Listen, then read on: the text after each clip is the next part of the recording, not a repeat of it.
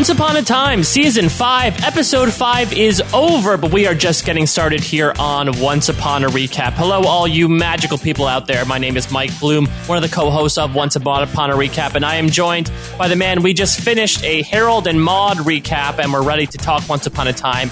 It's the one and only Kurt Clark. Kurt, how you doing? Doing pretty good. Another interesting episode.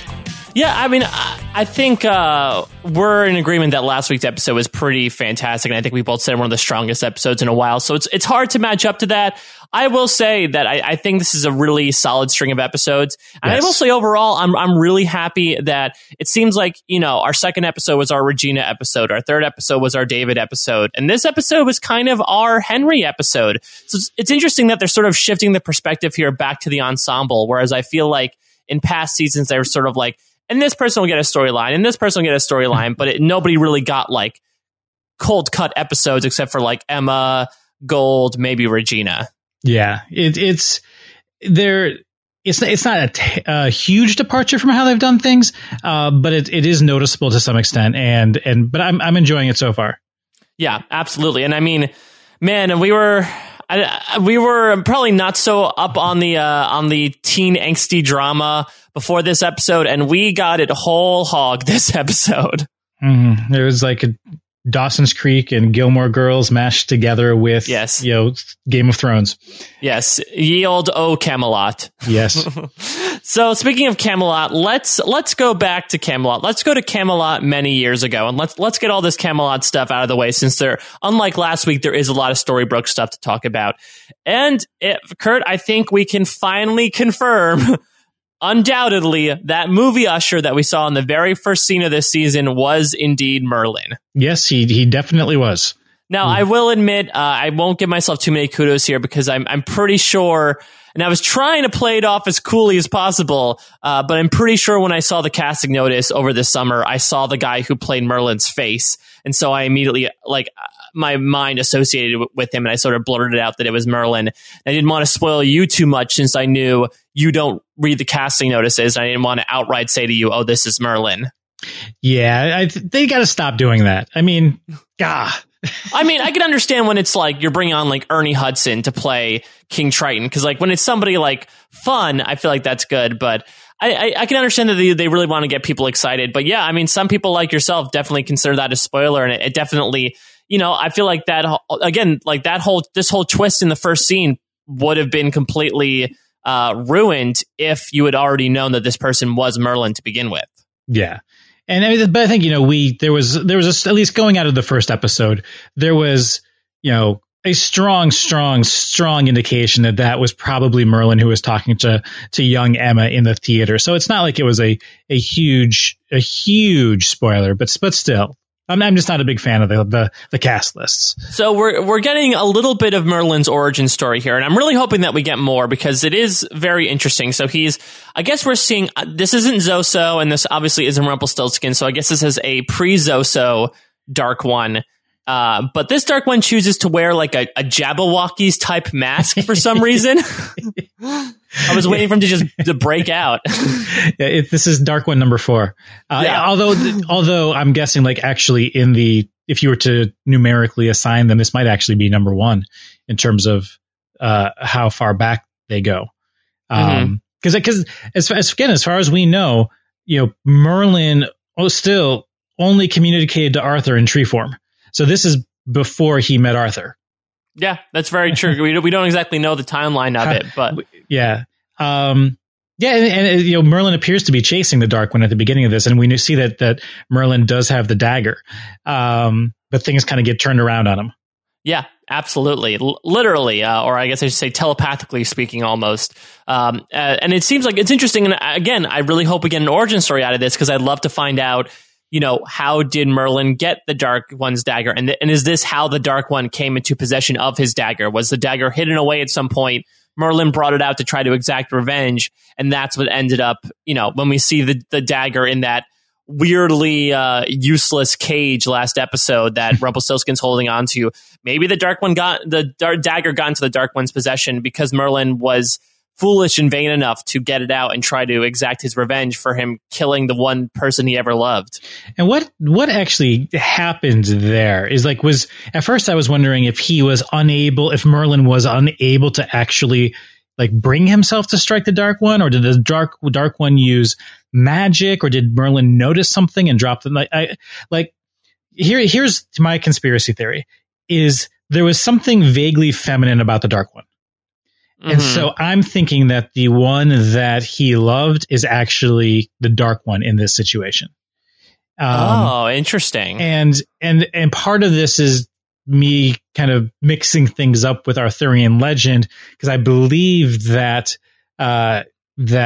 Merlin was in love with Nimue, and she ended up actually turning him into a tree in some versions of the legend. So, but there was something vaguely feminine about the mask, and I'm wondering if he froze not because the Dark One froze him, but did he freeze because he it looked like he recognized something, and so and he couldn't bring at that point, if this is indeed his loved one wearing the mask, that would be a very good reason why he couldn't strike her with the dagger. But that's my 2 cents. So I would say my 2 cents is that I personally think it was just a matter of the power of the magic that the Dark One was using. I mean, Merlin didn't outright say, stand there and let me stab you. He just sort of commanded the Dark One there. So I guess the Dark One was able to overpower him mentally and get him to drop the dagger. And then he was able to then take his tear and then turn him into a tree. I don't know if the two were connected, that once his tear was taken, he was turned into a tree, or if it was just a quick 1-2 spell. But I personally think there might be a great mythological connection to that, but I'm gonna try to stay probably the more conservative route and say that it was just it was showing how great the Dark One's power can be. And also by that same note, it seems like then the Dark One is probably the ultimate player of Simon Says. I mean, he just very much follows the letter of what you tell him to do, and he can find ways to work around it. Yeah, it's like a genie basically. You can make a wish, but the genie can say oh well, you wish for this, but that actually means that this is happening. Like a Twilight Zone genie, if you will. Yeah. So we see that Emma is actually watching this entire scene happen next to the tree, assumingly using the Dreamcatcher to capture Merlin's memory. And I mean, the title of this episode is Dreamcatcher, and so we have a new magical object to play. Kurt, I'm very surprised that of the Stephen King references we could be made to be brought into Once Upon a Time, that it would be Dreamcatcher. Yeah, episode 6, Tommy Knocker.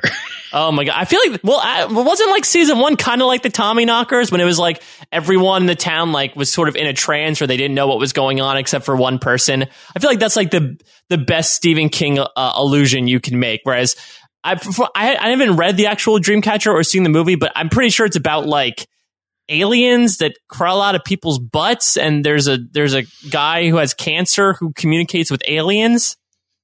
I think you just described every Stephen King book. Either that or clowns. Float. At the time, I didn't realize what she was doing to kind of cast this spell, or what she was using.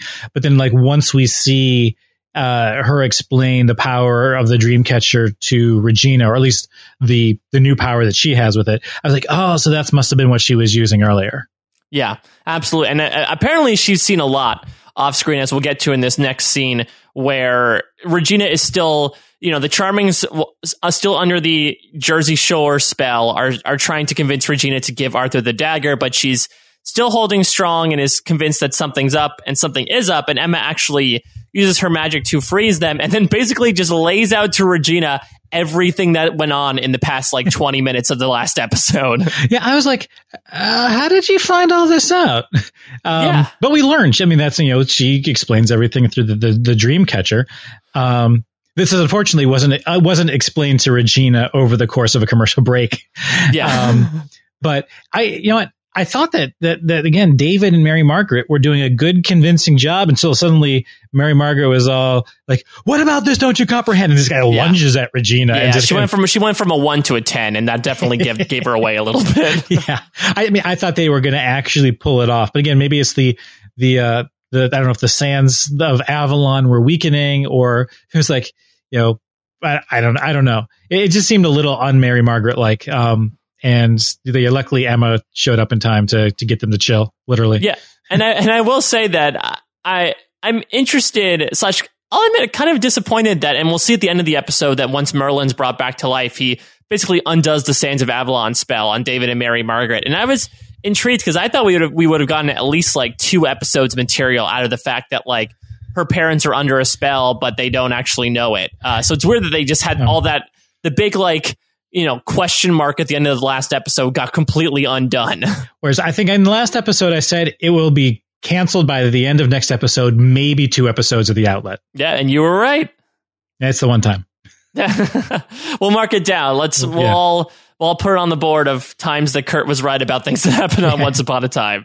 And this is where we actually get our kind of main conflict for both the flashback and the Storybrooke aspect set up here, which is basically a rehashing of Emma versus Regina, except they're on opposite sides, which one of the things I'm loving about this season is their ability to kind of play around with these expectations we have with these characters 5 seasons in. And this is definitely one of them. We've had Regina and Emma in stark contrast in season 1, obviously, and then they've worked together to varying degrees throughout the seasons, and now they're sort of on opposite sides of the spectrum again. But this time, Regina's sort of all this dark magic stuff, Kurt, kind of comes off like an anti-drug PSA. Like Regina's like the former junkie that's telling Emma like it's a slippery slope. I got involved with it and it ruined my life. And that's the tone I got through, that Regina's been through this experience and she's trying to convince Emma to come to her side of the spectrum. But for some reason they're stuck at different ends of the line. And to be fair, she does seem to be a lot more free. Regina asks, when did you become so free with your use of dark magic? And it does seem like something happened between the last time she used magic and which was, I think, was to heal Robin Hood, yeah, which brought about the fury in Storybrooke. Yeah. And it does seem like that concern is completely gone. And I don't know if that's gone because does she maybe feel like she has it more under control since she took that ride with Hook on the horse? I mean, because maybe she feels she has it more under control because Rumpelstiltskin isn't speaking to her in her head anymore, at least that we've seen. And so got rid of him, so I can probably use this a little more safely. I don't know, but she's strangely free with it now. Yeah, absolutely. She's like, oh yeah, I know. I only use it when I'm like stressed out or, when I don't have anywhere to go. It's not a problem or anything. Exactly. So we get an immediate explanation in the next flashback scene of, as you mentioned before, how Emma figured out everything that happened in the previous episode. She talks about how there is a Dreamcatcher. And I guess the Dreamcatcher is sort of like, I would compare it to like the necklace that Percival used previously in this season, but it's actually the closest thing to a magic mirror that we have on this show, aside from the personified magic mirror. In terms of like, you literally look at it and it reflects back, not exactly what's going on, but it seems like the memories that existed. Yeah, it's a little bit like and all the Harry Potter fans out there are going to be yelling at me because I can't come up with the name with it, but that little Pensive. Kind of, yes, the thing they say pensive, yeah, draws the memories out and puts in the water. So it's you can view other people's memories. It was a lot like that. Yeah, absolutely. I got the same idea as well, except Emma doesn't have to stick her face into the Dreamcatcher to see people's memories. It would leave lines on her face. It's the twine would get all caught. It wouldn't be. I mean, those were so well made as well. But apparently this is Dreamcatcher is sort of a little bit of a deceptive image because for being such a peaceful set of imagery, it is apparently the strongest dark magic that Emma has ever used. But she hasn't used a whole lot, though. I know. That seems weird to me, though, that we have this magic exist where you're able to pull someone's heart out of their body and murder them by crushing their heart. Yet creating creating like a picture carousel on a Dreamcatcher is the most dark magic you can do so far. And once again, we're kind of treated to a use of quote unquote dark magic that does not appear evil or vindictive and could potentially be helpful. I mean, I think we're to believe that yes, you can use this to remove people's memories, but it's also can be used. I think with what we're seeing here is more of a to see what other people's memories are, and not without necessarily removing them. I don't think she well, we don't know. I don't think she removed Merlin's memory. She was just observing his memories. Yeah, that brings up a great question, though, because, I mean, Regina will make the assumption later on in the episode that everyone lost their memory because Emma put them in the dream catchers, and we might get a hint of that when we see Emma in the shed later with all those dream catchers. So do you think those are like two different steps then, that you can observe a memory or you can also take a memory from somebody? You know, dream catchers don't kill people. People with dream catchers kill people, Mike Bloom. Okay, let's not get people riled up about dream catcher rights in this country, Kurt. Yeah, we have the right to bear dream catchers. But no, I do think it's like two kind of, separate uses. I mean, you can, look at a bird with a pair of binoculars, or you can throw the binoculars at the bird and take it out. I don't think that's an option. Isn't that what birding is about? Is that what birding means? I don't know if I want to go bird watching with you, Kurt. But yeah, I do think my interpretation is that it's two different uses, or at the very least, we're seeing one use in Camelot and one use in Storybrooke potentially. But I'm not sure kind of how that ends up fully playing out. But yeah, I'm still kind of not a fan of the whole "you're using dark magic to heal somebody" or for pretty like neutral and benign uses. But yeah, I don't make the rules. Yeah, I mean, I'll say that overall, I'm liking in this flashback sequence watching Emma like slowly descend into and it's nice to see on a parallel what Dark Swan has become. At the same time, I do feel like this episode in particular might have beat us over on the head a little too hard with this whole idea of like, no, Emma, if you're using your dark magic for what you think is good, you're actually using it for evil. Like, I feel like that was said by multiple characters multiple times. And at a certain point, I was just thinking, okay, we get it. Even though she has the best intentions, the dark magic is going to work well for her. Yeah. Yeah. So so Regina has this logic. Kurt, do you find this logic sound that she thinks that like an anti-venom can be made of the same venom, or I guess like a vaccine has a little bit of the virus you're vaccinated against in it?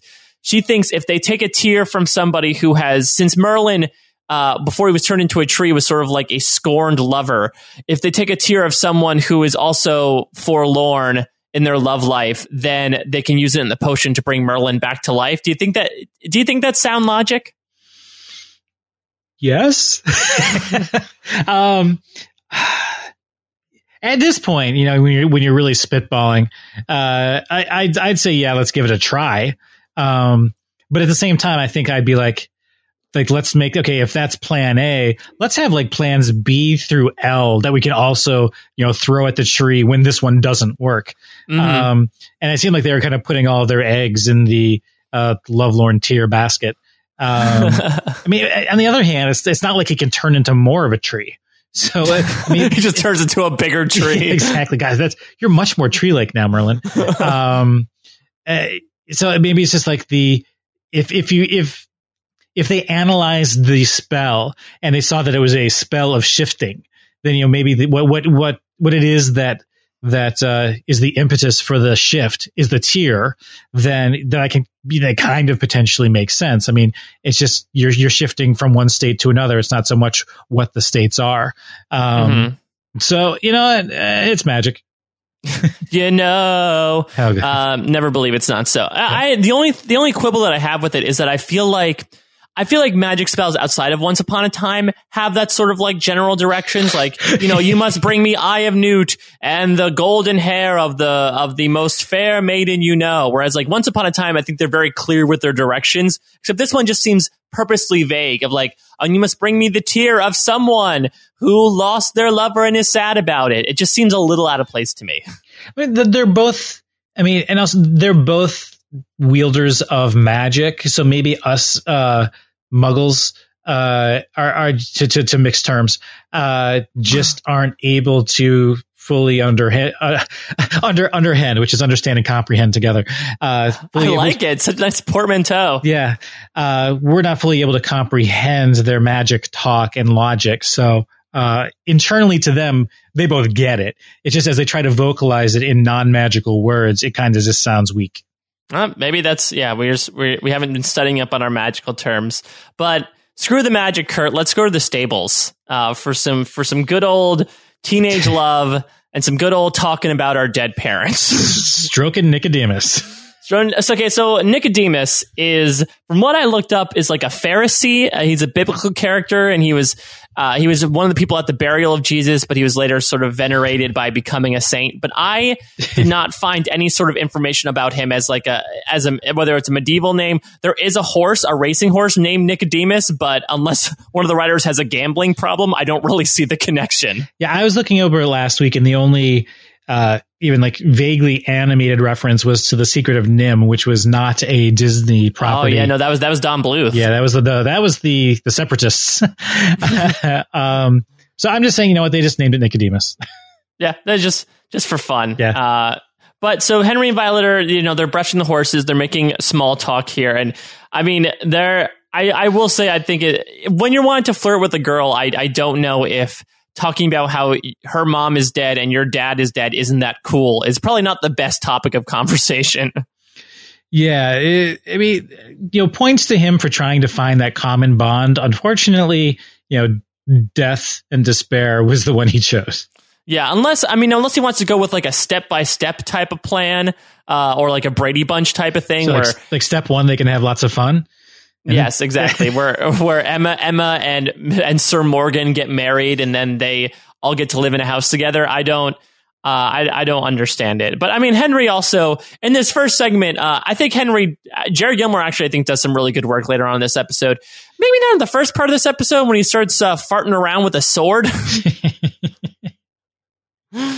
Unless, like, the director said, okay, just be the dopiest person you can be. And so he just starts picking up the sword and when Violet leaves and just starts swinging it around, which of course causes him to fall through the gate and meet trope number 342 of the romantic comedy, the stern, disapproving father. Yeah. Wah, wah. Yeah, he's, you don't know how to wield a weapon and you have no skills with a horse. What kind of squire are you? Now, is Sir Morgan pertinent at all, or is he just a made-up character? Morgan is such like there are lots of Morgans in Arthurian legend, it seems. I'm not reading too much into it. Like, what if it's Morgan Le Fay in disguise? That's the first thing I was thinking. Is like, did they just do kind of like a gender bender thing here? But there's going to be, but I was like, I didn't bother looking at Violet, so I didn't bother looking up Sir Morgan. No, it makes sense. I mean, I think it's just a typical disapproving dad who says, "Oh, you're an artsy fartsy writer. You'll never see my daughter again." And so he's very confident that and now Henry's sort of set on this path to become a hero, which I think is a really nice parallel to the Gold storyline that we'll talk about in a little bit. But he runs into his mom's in the middle of the forest, and he says, we have this whole conversation. Little after school specially about you don't have to change who you are to get people to like you. And Regina uses the very pertinent example of Daniel the stable hand, who we haven't really seen or heard mentioned since that one time she tried to reanimate him in season 2 when he turned out to be a zombie. Not only were there a lot of mentions of Daniel in this episode, there were a lot of mentions of Balefire in this episode as well. Like the whole when Emma says, don't go changing just to please her. But then she says, that's what your father's, words of wisdom were. Mm-hmm. I was like, that was a strange callback. And then even I completely forgot until they mentioned it that, the dream catchers, were that Balefire gave his dream catcher in his apartment, or she still had his dream catcher from New York. Yeah. So there were just, to me, there's a lot of strange, love you Balefire references in this episode. Yeah, it was interesting because it seemed like Regina's really came to fruition when we see her use Daniel as an example, and we see it in the Dreamcatcher. But with Neil being mentioned so much, it's weird that now that we wouldn't suddenly spurt back to life or something. It's great that and I love when shows do acknowledge its canon and say okay, it's Neil's death clearly had an effect on the series, but it is weird that it was mentioned just out of the blue so many times. I agree with that. Yeah, I do like Regina's advice is the thing that Henry, the thing that you've got going for you is you're not like every other boy around here, so don't try to be like every other boy around here. I kind of actually liked that message more than don't change just to please somebody. because Henry kind of does counter and say, well, what's wrong with trying to be better than I am? I go, that's a good point. If you see a spot for improvement, being able to just, lift up a sword, it might be a good thing. But I like the Regina's point more about, if you're like every other boy around here, then, you'll no longer kind of stand out like you do. Yeah, and did his muscles just atrophy after he stopped sword training with David a couple seasons ago? Like, I thought he'd have a pretty good handle on that. Swords are heavier in Camelot, apparently. Yeah, I guess so. They're made from, maybe Arthur sabotaged all the other swords so that he could appear to be the strongest person. Yeah, we learned Henry's an indoor kid. He's not a squire. Absolutely. I definitely sympathize with him there. But yeah, so Emma, after hearing about Regina talk about Daniel, says like, oh wait, you could be the scorn lover that we used to make the tier. So, this is one of those things that you can say like, well, I think Emma's slowly turning into the Dark One because again, even though she's helping Merlin come about, she is showing Regina her lover's violent death at the hands of her mother in order to get her to cry. True. Did you like the appearance of the season 1 sort of flashback with Cora and everything?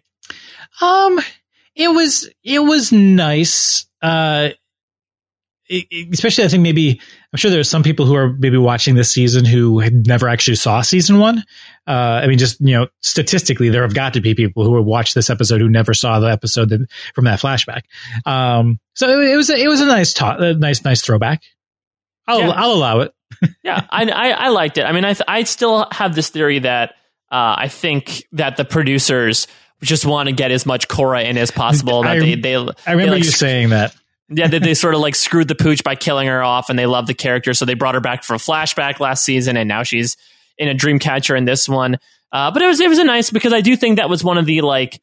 I love that episode in when we watched season 1 last summer, because I thought that after seeing Regina be the big bad for the entire season, I thought that entire episode really informed her character, and that was really the pivotal moment that turned her sort of down that evil path. So I thought it was fun to watch it again. But I do what I really like is the tag at the end of this scene where Emma and Regina are talking about the situation that happened, and Emma says, I don't understand how a mother could do something like that. And we'll see in a little bit that Emma is going to do basically one step away from that in order to sacrifice her kid's happiness. Yeah, pretty much. Yeah. But first we have a dinner, Kurt, in Granny's. Oh, yeah. Well, first of all, I was confused at first. Yeah, I was extremely confused. I was like, wait a minute, because he's looking for her horse, but instead decides to invite her to Granny's for dinner. Oh, this is Camelot, not Storybrooke. Yeah, I had the exact same because like we're talking about this out of order, but the sequence it went was like they were looking for the horse. Then this flashback scene happened. Then Henry and Emma were like walking around and were talking, and I'm like, wait. So did he get rejected, then decide to keep looking for the horse? I don't understand. But yeah, I guess we were supposed to go with like where the way he was dressed, that they were clearly that they were still in Camelot. I figured it out like about 10 seconds into the scene. And it was really his dress that kind of tuned it into me. And the lack of like, there's only candlelight and like nothing outside, like no lighting outside. And but yeah, otherwise, they've got a nice stash of Pepsi in Camelot now, apparently. Yeah. So when she was drinking, I mean, I feel like Violet was like advertising. She could have advertised Pepsi if they had the brand out there, especially when she says it's like a carnival in a can. Oh my! I was waiting for the Pepsi logo to just show up in the bottom third. I heard her like glance at the camera in like a Mentos knowing way. Yeah, or like in Wayne's World when he does like the thumbs up while eating the Pizza Hut. That would have been awesome. It's like a party on my taste buds. Yeah, exactly. Did you like the reappearance of who's the 80s band? Yaz? Yaz. Yeah. I mean, it's their song, and I guess Henry only brought a certain number of tunes on his iPod Mini to Camelot, but I was like, we know he's got 2 movies. Maybe he's only got like 4 songs. Yeah, that's also a weird thing as well. Okay, so, well, first, there's a lot of things about this. First, Henry, listen, you're from another world. You have a lot of things that you're throwing out to her, and she has no idea what's going on. I mean, you should stop and linger on the idea that she thought the soda was magic. Then you're like, oh yeah, we're heating up dinners. You can watch a movie that's a moving picture on my phone. Oh yeah, I have things on my phone. There's this movie. Like, he was throwing out way too many future references. I feel like her head was going to explode at one point. Yeah, like linger a bit more on the things. I sympathize with her a little bit. She has no idea what any of this stuff is. You can't be very nonchalant about it. I mean, he could have milked the Pepsi thing for a good 45 minutes, and he spent absolutely. 45 seconds, if that, on it. He was going to get to first base with the soda alone. I mean, when Kurt Clark is giving you dating tips, Henry, you know you have issues. So then, Kurt Clark, since you fancy yourself a better dating aficionado than Henry, Harold and Maude, good or bad date movie? I don't know much about it, but I think this might be not a good movie. No, and Ariel pointed this out in the Patreon Facebook group. It is a horrible choice. Yes. Henry, first of all, why do you have this movie? Harold is a boy that is obsessed with death to the point of where he's staging like fake suicides. Like, this is not a movie a 13-year-old boy should be watching, let alone a 13-year-old boy that is looking to hook up with a 13-year-old girl. It's a horrible choice. I mean, I took it more as like a spot of comedy. Like the fact that he knows nothing about it and thinks it would be a good date movie. I was just more like chuckling at it. So I don't think we, the viewers, are supposed to think. I think we were supposed to think that he was just humorously misguided. What was the other movie? Commando. I think. I got Alyssa Milano in that. If you want to do. Neither is really a good depiction of everyday life in the world that I come from. No, though I'm saying if it was basic cable Once Upon a Time, Commando would definitely have a different plot than probably the one Henry had. That's true. If I had to choose between the two, I probably would have. Gosh, I wouldn't have shown her a movie. Yeah, I would have said, "I'll talk to you about movies later." I will narrate you. Let me tell you a riveting story, and then I would steal the plot from like a movie that I really enjoyed. Oh, I talk about when Harry met Sally, especially when after Violet says like we can just be friends. He's like, "Let me tell you this story about two friends who were just going to be friends, but then they fell in love with each other, and then they lived happily ever after." Yeah, I would have tried to retell Goonies, like a nice adventure story with like children our age. And then there was an ogre who liked Baby Ruth candy bars. He ate babies? No, never mind. No, never. Okay, I think we're good. And she probably gets scared with the pirate talk because those are prominent in their world. But no matter what movie Henry chooses, it ends in heartbreak. This was. Oh man, this was bringing back some memories for me, Kurt. Violet basically puts Henry in the friend zone. Dude, match game. Ding, ding, ding, ding. Friend zone. Yeah. Oh, amazing. I'm so glad we're on track as Henry always. was friend zoned violently by Violet. Yeah, I mean, this was pretty gut wrenching to watch. Just to see her like tell him to his face, "Oh, we're just going to be friends." Now, Kurt, when you saw this first time, did you have a hint that something might have been going on, or did you think these were like legitimate feelings? I actually thought they were legitimate feelings, to be completely honest. Yeah, I did too, just because we hadn't seen anything of Violet so far. So I was like, oh, it's not like she's acting against character to do this, because we don't know what her character is. And she could very well likely have been someone who just wanted to make a friend and instead was being brought into a courtship. Yeah. Sorry, I'm just thinking ahead to the big reveal in the mayor's office with Henry, but we'll get to that. Oh boy, yeah. So Emma is able to, or Emma's plan, we don't know it's her plan yet, but it's all going well, and she's mixing everything together outside, and she realizes that Regina's tier isn't working. It's probably because Regina's moved on, which is a pretty, again, Emma could go about it a less harsh way than being like, well, you're over your lover's death, so your magic doesn't work. Sorry. Yeah. And is it bad that at this point I was like, make Henry cry, please? I did see this coming in terms of them now. Okay, this didn't work, so Henry just kind of happens to stumble up, upon us, and he's sad, and I even then I didn't think, wow, this was wonderfully orchestrated. Something's up. Yeah. but I wanted to see the moms try to start to say mean things to make him cry. Like, sometimes the best you can be isn't good enough, Henry. You have a little weasel face, Henry. Yeah. Or they just start like slapping him around to make him cry. But they took his tear and magic. Yeah. Exactly. Just in time, though, because Arthur and the Knights come in right in time to kind of accost them. But Regina's able to very easily hold them back she throws like one fireball, maybe. She throws them back with just the threat of a fireball. Well, it is a pretty big threat. I mean, to be fair, they can't wield magic, and you've got two pretty powerful magic wielders here. But the strange thing for me is, like, we do see Emma, like, what, at least to me, visually or symbolically, she appears to be using both light and dark magic. Absolutely. Yep. I was just going to talk about that. I think we've talked about this before. At least it's been mentioned on the show before, and I can't remember when. Maybe some of our eagle-eyed listeners will point it out to us. But I feel like there was at one point in the series someone was talking about how, like, wielding light and dark magic together is like the most powerful magic you can do, or something like that. And there's obviously been a lot of talk about light and dark magic this season, but the power to use them both at once, I can imagine, is probably the most powerful thing you could ever do. And whoosh, you have gray magic. Exactly. Oh, that lovely murky gray magic. It's like, it's overcast. If you don't like this magic, just wait 10 minutes. It'll get lighter. But it also kind of begs the question, though, of like whether or not could she have, if she'd wanted, just used light magic? Yeah. I wonder, maybe the dark magic is sort of like, it's more powerful than light magic, but the side effect is that your soul is sort of purged by evil. And so you sort of have to balance that out. So utilizing both together sort of cancels out the negative effects of each of them. I'm not sure, because it looks like Regina and Emma so far are the only two people that can use both light and dark magic. Yeah. Although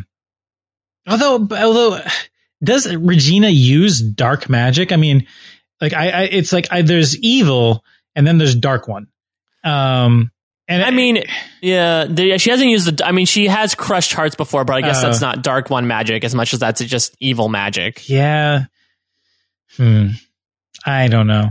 We'll have to see. But the good news is the gray magic has produced Merlin again. Yep. And Merlin immediately starts by telling off Arthur. Yeah. I'm disappointed in you. Yeah. Oh man, that's the worst thing you could say. And I'm really excited for these Camelot flashbacks for a variety of reasons, but one of them also being like, we talked about this before about like the Arthur Merlin relationship is such a big question mark, and now we finally get to see the answer to that question and seeing like how they interact with each other. And it's clear that they did not leave things on good terms. No, they very much did not. And again, if Merlin was a tree this entire time, like really, what could he have done to? Well, what Arthur says that basically what you set me on an impossible quest and ruined my life. I'm interested in what that is. I mean, unless the impossible quest is to rule the Broken Kingdom. I'm wondering if there's something else that we don't know about. Is it the quest for the Holy Grail? But he just has to go across the moat into the French castle. That's where it is. Exactly. Oh, awful naughty zoot. But yeah, it's good to see. And I think, you know what, if we may have talked about it in the first episode of the season, but if you had gone back and asked us, 7.5 episodes, you take the over or the under in terms of when you'll first see Merlin released from the tree. I think I would have said, it'll be more than 7.5. So, 8 and up. But 5 episodes in, we've got Merlin, and this is the pace that we're pretty used to with Once Upon a Time. Yeah. I mean, again, I'll say it. I feel like I'm going to say it every week at this point. We are moving at a breakneck speed, and I hope this means that things are going to we'll have a big twist. I mean, we're less than halfway through the half season at this point, and already all this stuff has happened. It's pretty insane. Yeah. So I'm assuming that we're sort of building to this giant reveal in a couple of episodes. But yeah, it'll be really interesting to see, like, now that Merlin is part of the Camelot cast, to see like what place does he have now? Is he going to become like the almighty ruler, since he sort of wields this great power?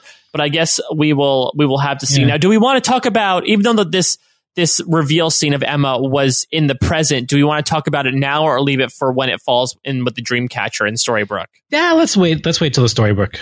Okay, then we'll just finish up the flashbacks here when Merlin, as we said before, undoes the Sands of Avalon. So that is all said and done. You were totally right, Kurt.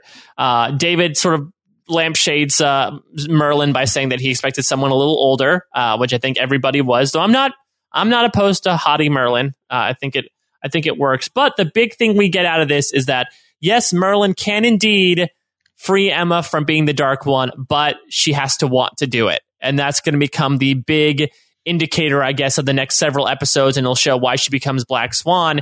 Is Emma apparently does not want to give up the power. Yeah, which is something that we've obviously seen with Gold in Storybrooke when he was the Dark One.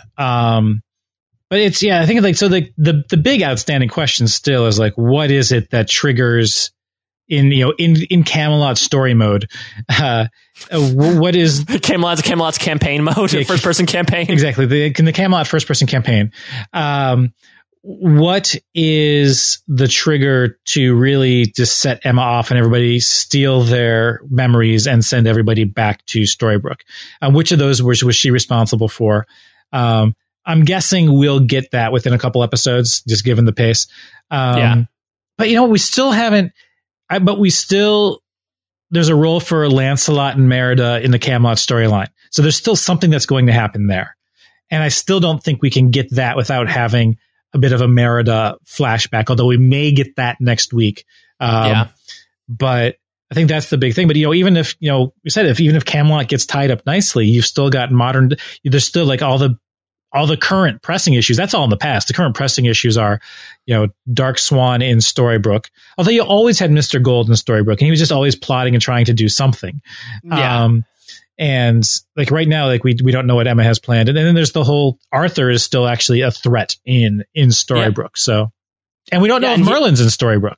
Yeah, that's a big question mark as well, is that, was Merlin one of the leftovers, or is he in Storybrooke? And if he is, where is he? Did he turn back into a tree again?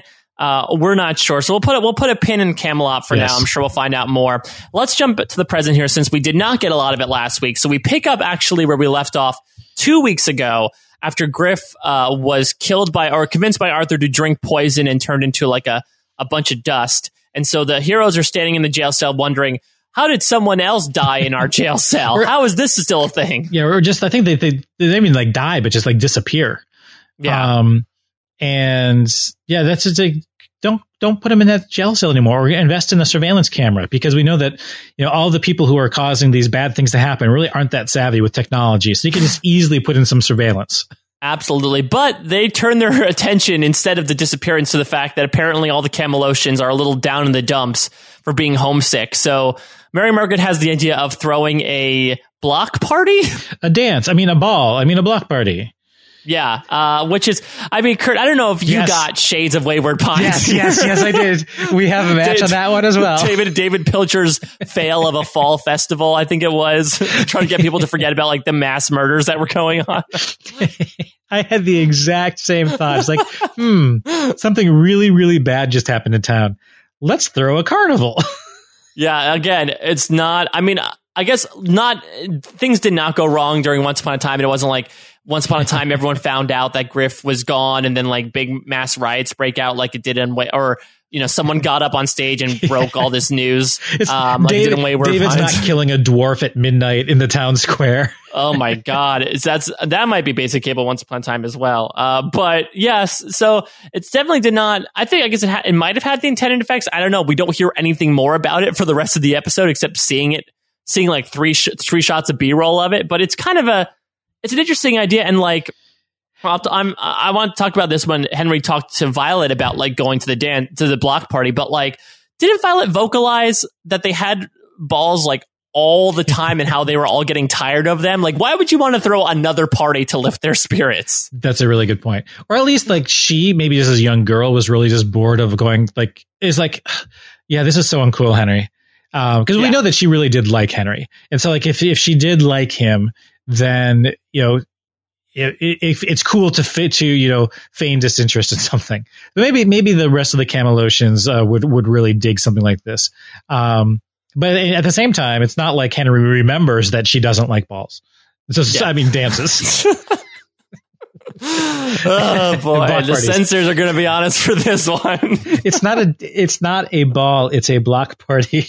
Yeah, so it's going to be on the block. Yes, it's going to be on our blocks. Get our blocks off. So this is where we actually get a sort of mention for the first time to everyone else that Henry does have a girlfriend, and so Regina plays her nice little motherly role of being like, what? And Hook plays his nice little pseudo fatherly role of being like, oh, there you go, sport. Do what I do. I can teach you the ways of women. Yeah, like, oh, great. Okay, just follow them around like a puppy dog for a while, and then eventually they'll love you, right? And Regina's like, over my dead body. No, you're not going to teach me. I was waiting for like a Tobias Funke moment when like somebody says, oh yeah, Hook, you're the master of it. Remember when you dated Gold's wife? Oh wait, she's dead. Yeah. And there was a subtext that I don't know, at least at this point. There was kind of a small subtext that was emanating from Arthur and Guinevere. Like, I was wondering, like, if we have a ball in Storybrooke, is that the first step to establishing Camelot in Storybrooke? Yeah. Hey, remember that ball we had? Wasn't that great? We should still have Camelot here. Yeah. At this point, like, it's been a couple episodes since they've pretty much said that our goal in Storybrooke is to reestablish Camelot here. So I don't really know what this means in terms of, in terms of like, okay, if that's your goal, what is step 1, 2, and 3? Not really. There's that whole thing in Storybrooke right now too. Yeah, I totally forgot that like Arthur's entire motivation here is to try to gain control of Storybrooke and turn it into Camelot. So I guess we'll put a pin on that as well, because we have some more Henry and Violet stuff here, and Henry figures out that. And remember that Henry and Violet in Storybrooke had just met for the first time. So there's not really a well-worn relationship there, but I guess they still have these sort of like residual feelings about each other. And she is in a tizzy because Epidermis or whatever his name is ran away. Nicodemus. It's close enough. So Henry said, I'll help you get the horse back. So he goes to Emma and says, hey, Mom, I know you're in there somewhere, and so you're going to help me. And he pulls out the Operation Mongoose card. Cobra. Cobra. Mongoose was the Regina one, yes. Right? Getting my animal taxonomy mixed up. He pulls out the Operation Cobra card to try to kind of guilt Emma into getting her happy ending. Yeah, and it kind of works. Yeah, I mean, she seems happy when she gets the horse back. I guess that's problem solved. I guess she did it. Yeah, sure. Yeah. Though I mean, it turns out that Emma knew about everything that had happened beforehand, so it seems like she was more so trying to make up to Henry for doing something horrible that he doesn't even remember. But I guess, I mean, it doesn't equal out, but I guess it sort of equals out. Yeah, and they get more mileage out of that Only You song at this point too. Yeah, well, that's what they mentioned in the car, right? So they're talking about like, so how did you woo her? And so he talks about this Yaz song that apparently Neil used as well. Yep, more Neil too. I have to remember back in the Tallahassee episode, I'm pretty sure he did not play the Yaz song to get Emma to go off with him. Yeah, I think that was something that happened off screen. Yeah, I mean, but that's the other thing too. I mean, no offense to Neil's parenting style here, as short-lived as it may have been, but you can't really be like, oh yeah, to get this girl, use this 180 song. It works every time. So, I mean, I had heard I was very familiar with the song, but it's if you had me list like top 20 80s songs in terms of top of mind, this would never even pop up. No, I would have had him pull out like I Want to Know What Love Is or something. I was thinking like Tainted Love. Tainted Love. I think the lyrics I've got to run away might not have helped his case. I don't know. So meanwhile, while Emma's out trying to help Henry, so was Henry working with the heroes here and trying to distract Emma? Because we hear that he like texted her Regina later saying they were coming back. That was the same question that I had, because it seemed like he was being really legit with her. I mean, it's kind of secure, like a circuitous thing where, like, we hear that the horse is missing. Henry legitimately wants to return the horse to Violet. Henry gets Mom to help with the horse, and so that frees up the house for everybody else to storm the castle, so to speak. But then later there's suggestions that the horse was actually released by Emma. So it's a weird circuitous thing. But Henry seemed completely legitimate, wanting to help Violet, wanting Mom to help him help Violet. But at the same time, we hear that Henry has her occupied, but it seems like he legitimately has her occupied.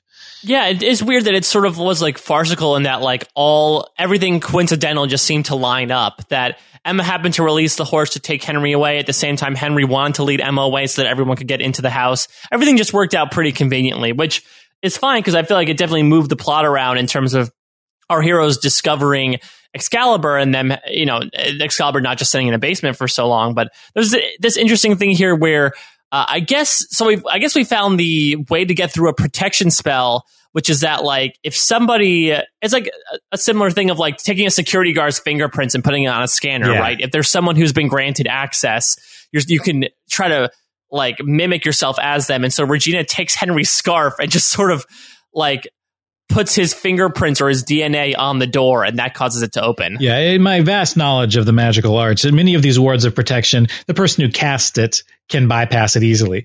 And I think, and similarly to that, you can have exceptions. And I think Henry was the exception. But apparently it's not attuned to Henry, but just something he owns, which seems like a small oversight in the spell. Yeah, it's like a mashup of a protection spell and a tracker spell almost. Yeah, it'd just be like, you can just steal stuff from the person who can get access, and then you can pretend to be them, and the spell's fooled. But okay. Yeah, absolutely. So, meanwhile, Emma takes Henry to Peter. So we get a mention here, Peter Pumpkin Eater. First time. Yeah, I guess he existed. I thought that was going to be like a little too much of an outlandish like nursery rhyme to be in the Enchanted Forest, but I guess he was there, and he's a rager, I guess, and they condemned his pumpkin place. Yeah, I don't know. I didn't get as much of that backstory from him. I just like figure out he came here and he started a pumpkin patch. But yeah, he's not there, and it seems to like he must still be in business because there's still pumpkins growing there, and I don't think pumpkin patches are like weeds. I think they need to be maintained to some extent, but I could be wrong. I'm not a pumpkin expert. But yeah, Kurt, yes. If Nicodermus loves pumpkin, does that make him a basic bitch? No. Is he gonna does he drink lattes? Oh, okay. I'm getting that. Okay. It took me a second to get the latte reference. Gave it to me. Okay. Thank you. Yeah, I don't usually ask out of anywhere if a horse can be observed as a bitch. I was trying to place the reference and I couldn't at first. So, all right. Well, I'm glad we were able to match up at the end about that. But they do find the horse. Nicodermus is there, but of course it's spooked by Emma because again the animals are always the first to know.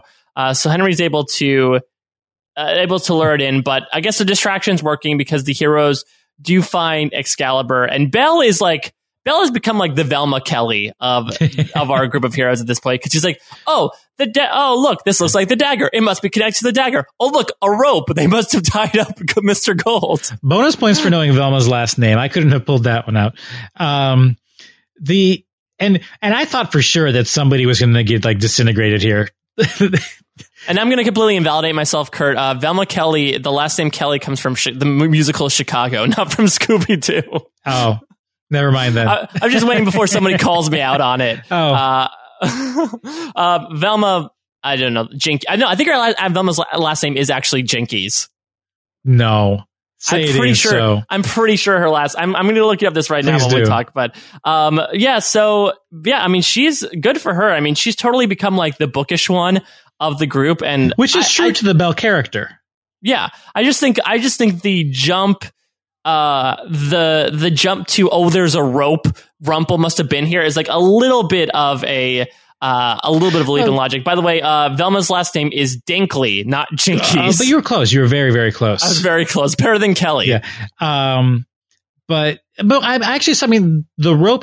When she held it up, it seemed like it was like kind of tied to like the bars or the wall, or was like basically was situated in some manner that would suggest it was used to bind somebody or to chain somebody up.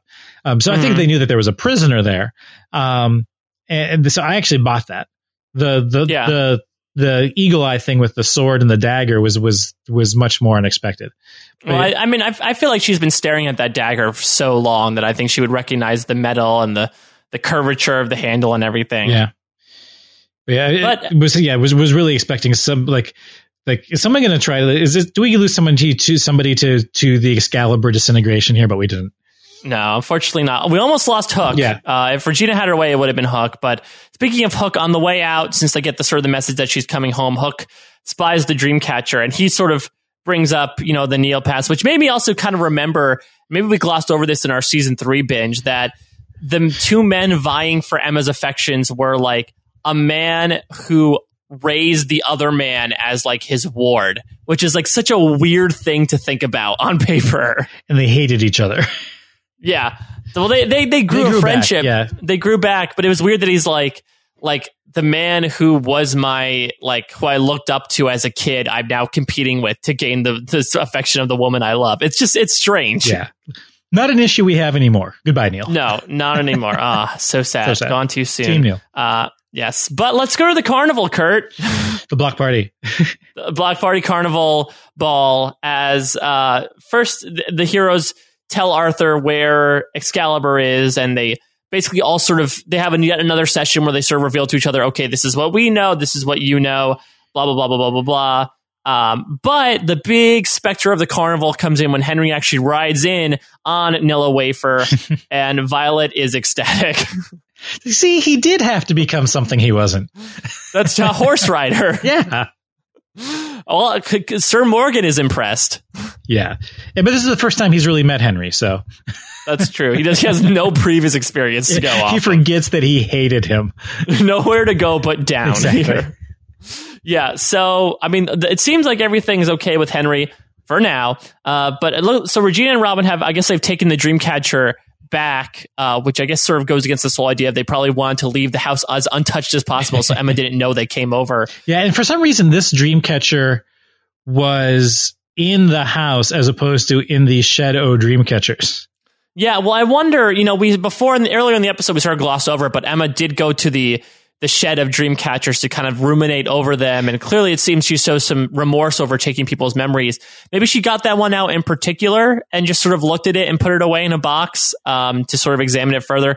I'm not sure why it's out either, because really, outside of examining why she broke her son's heart and over again, there's no way you want to look at that again. Yeah, and I think in going back to that Dreamcatcher shed moment, I think that's when I first realized,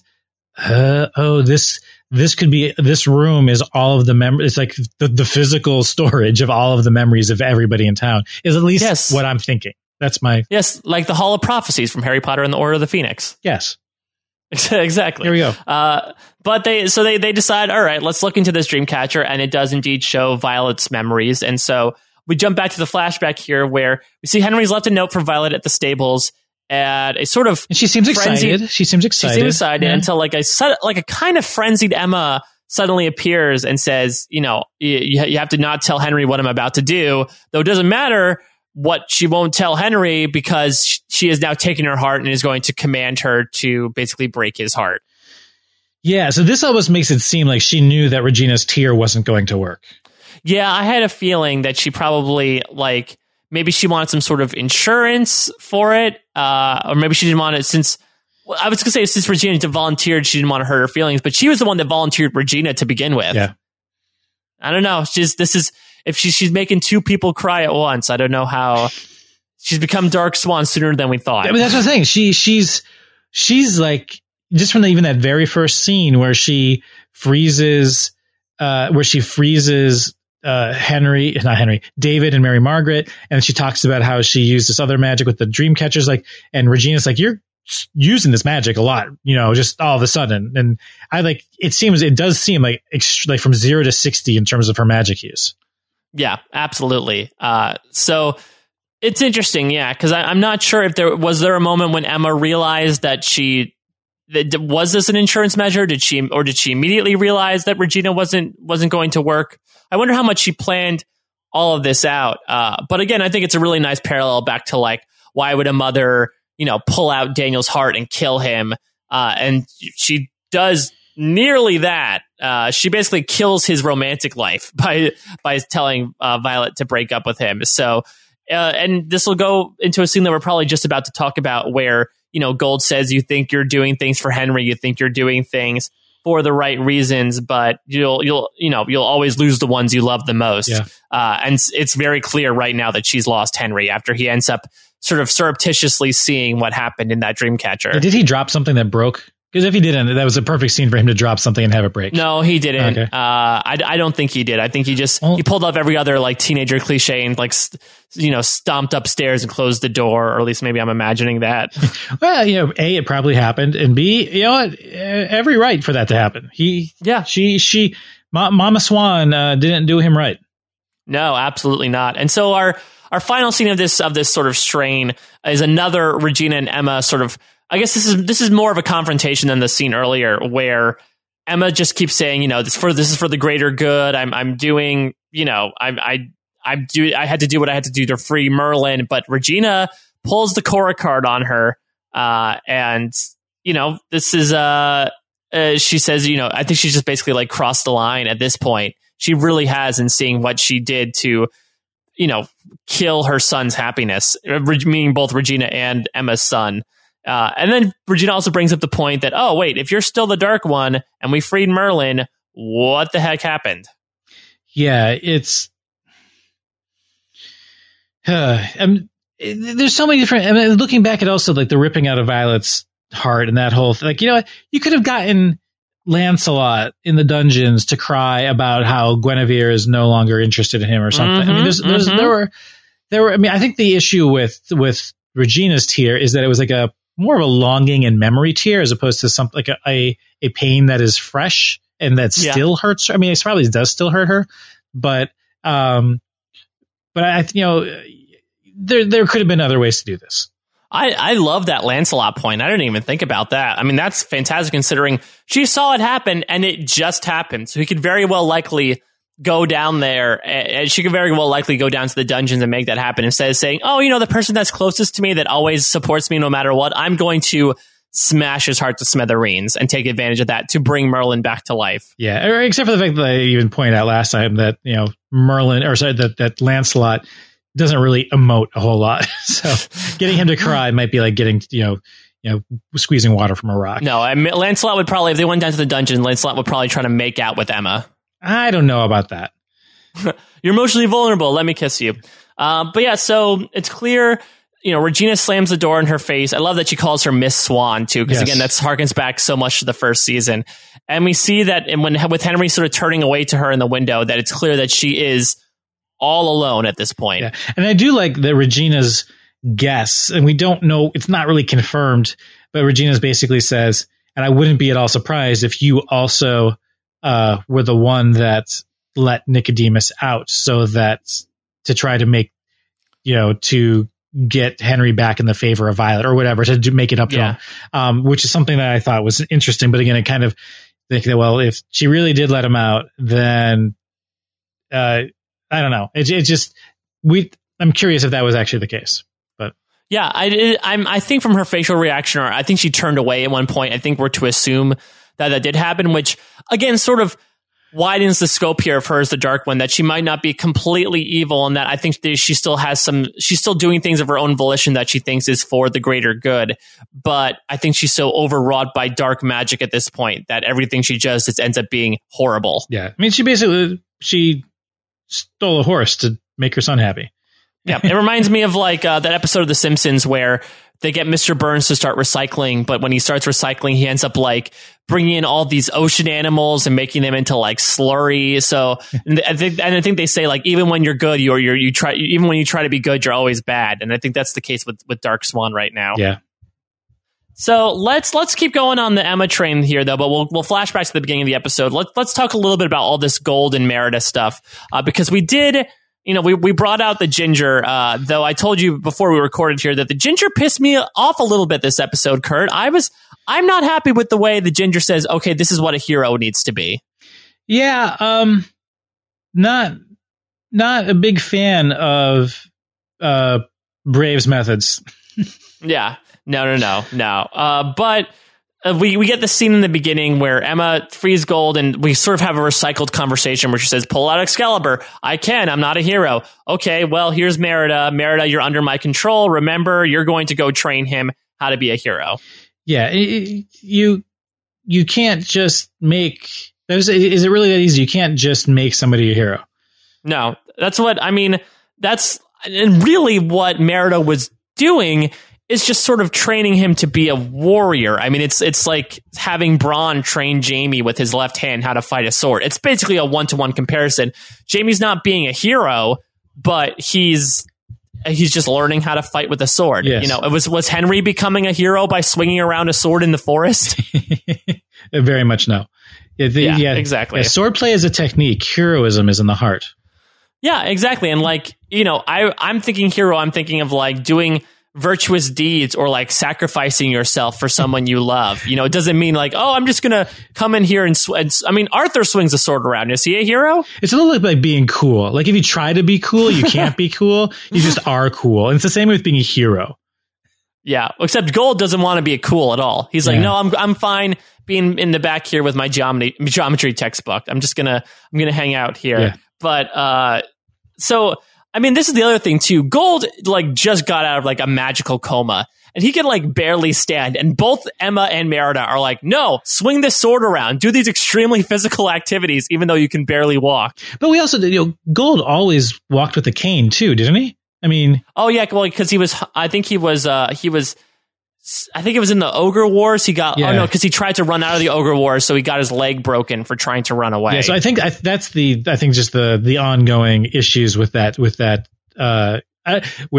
injury, that they're just not giving him the proper walking implements.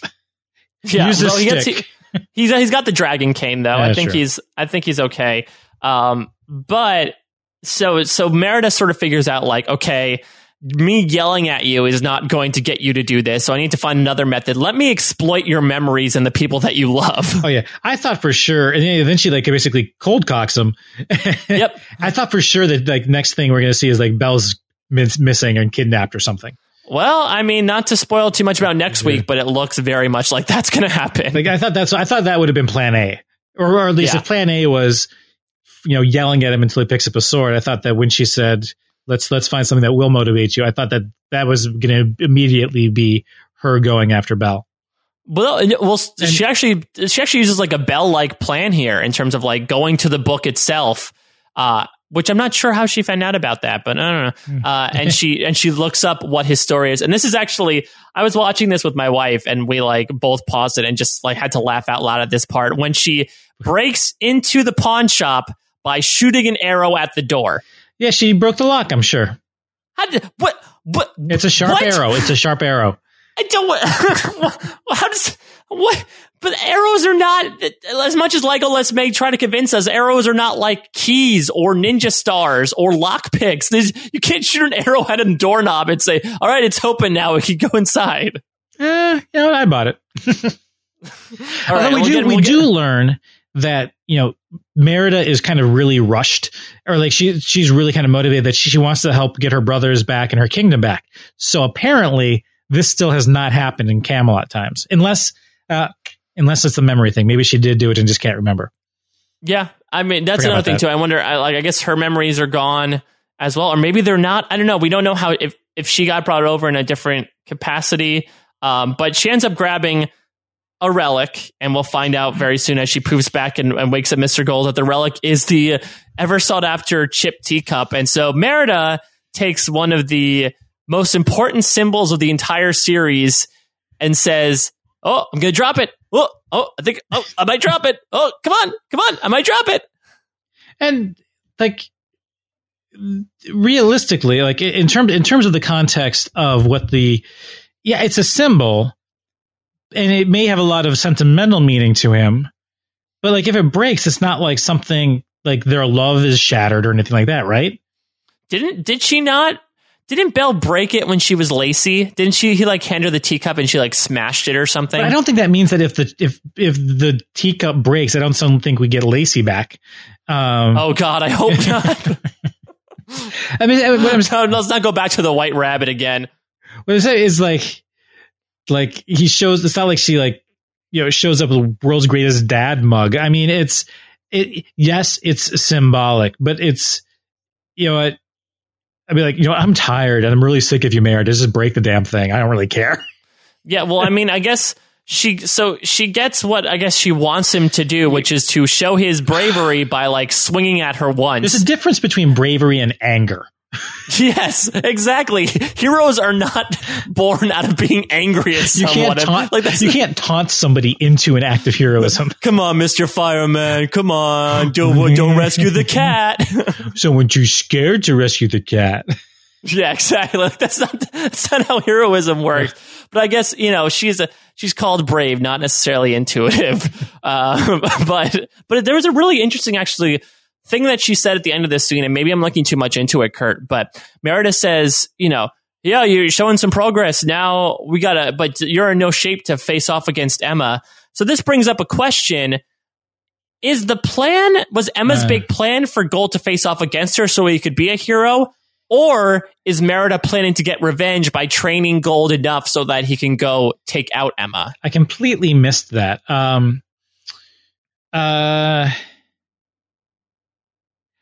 If I don't think we've seen that.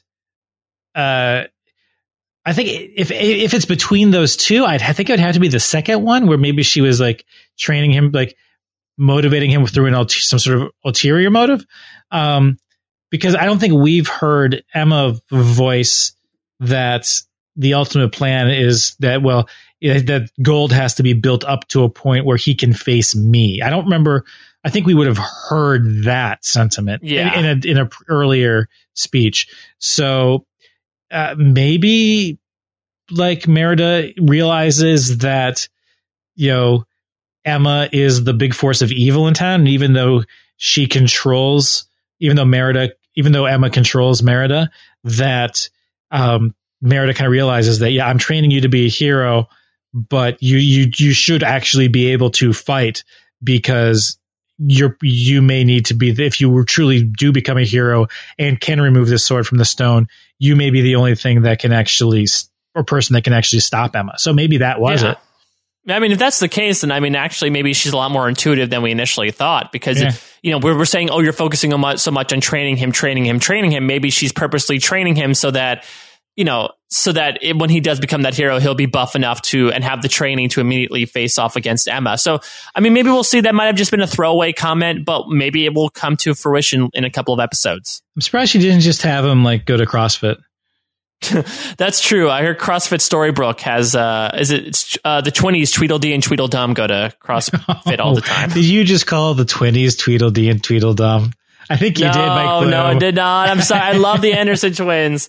Let's finish up here. I have a couple of questions that came to us from Twitter last night. So Rachel asks, where does Violet rank amongst the child actors on Once Upon a Time? So I guess who do we compare her against? No Ding Mary Kill, Kurt. Power ranking. No, Kurt, the censors are already on us. No. So we have what? Little Snow White. We have young Emma. Pan. We have Pan. We have. Is that it? Well, then you have your Violet and Henry. Violet and Henry, and I guess we have Lily as well, if you count her. I wouldn't count. Like young Lily. Yeah, like young Lily. In that one flashback scene last year when it was her. We won't count one-time children. There's also like Pinocchio. It is as a kid. Oh God. Okay, he's at the bottom. When I was considering this question, because I was actually thinking during the show, and it was funny to see this question, that Violet not that great. Or at least Henry next to Violet makes Henry look amazing. Yeah, I would say Jared Gilmore. I mean, I think we kind of trashed him at the finale for I remember that one scene where he was standing over Regina's dead body and he was just doing some of the worst acting ever. But he's gotten better. Yes. But that might just be in comparison with Violet. I would have Pan at the top. Oh God, absolutely. And young Snow shortly thereafter. Yeah, young Snow White, I think we both really enjoyed. And then I guess I would put young Emma after her. Yeah. I think young/teenage Emma was fine. And then I guess it would go Henry, Violet, Pinocchio. And burn Pinocchio with fire. And Lily and young Emma, I think, are about the same. Yeah, I would say so. I mean, Lily was fine in that one episode. Yeah.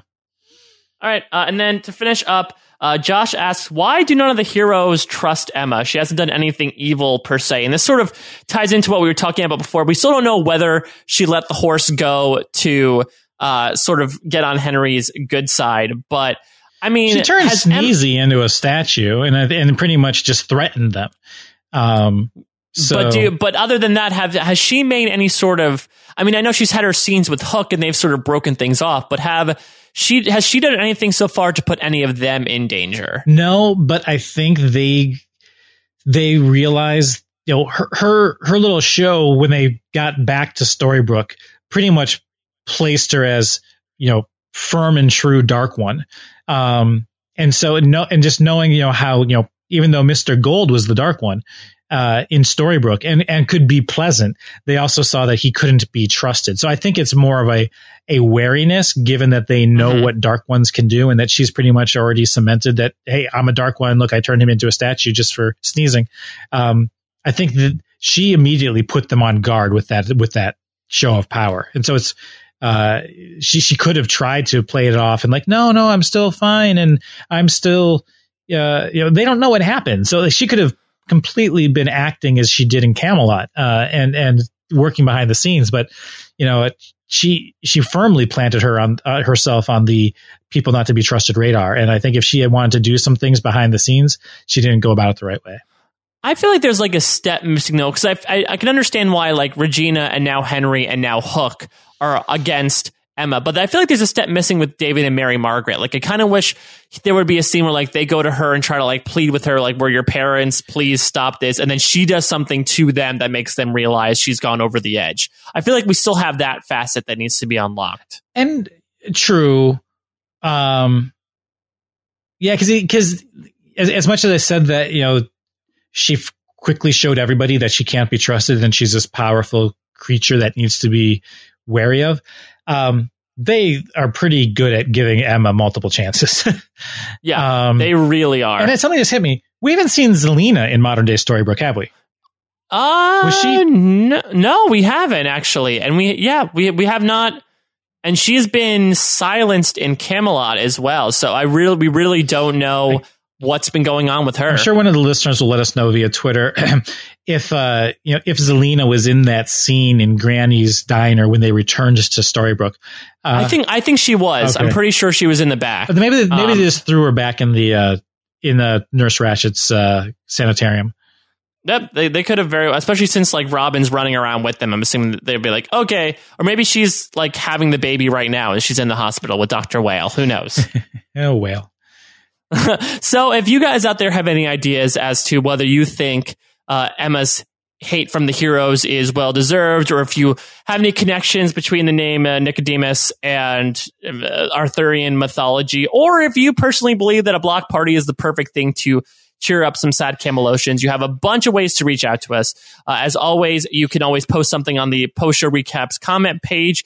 While you're there, please make sure you subscribe to our Once Upon a Time only feed at postshowrecaps.com/once iTunes. And please, while you're there, rate and review us. It always boosts us up in the rankings. We always love that. And as always, you can always reach out to us on the aforementioned Twitter. Kurt, how can people reach out to you on Twitter? I am at Kurt Clark with 2 C's on the Twitter.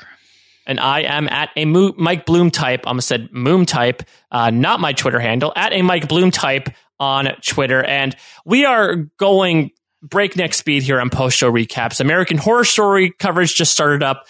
Fargo, SNL, Seinfeld, The Walking Dead. I heard it was a quite an interesting episode of The Walking Dead, Kurt. Yeah, something happened.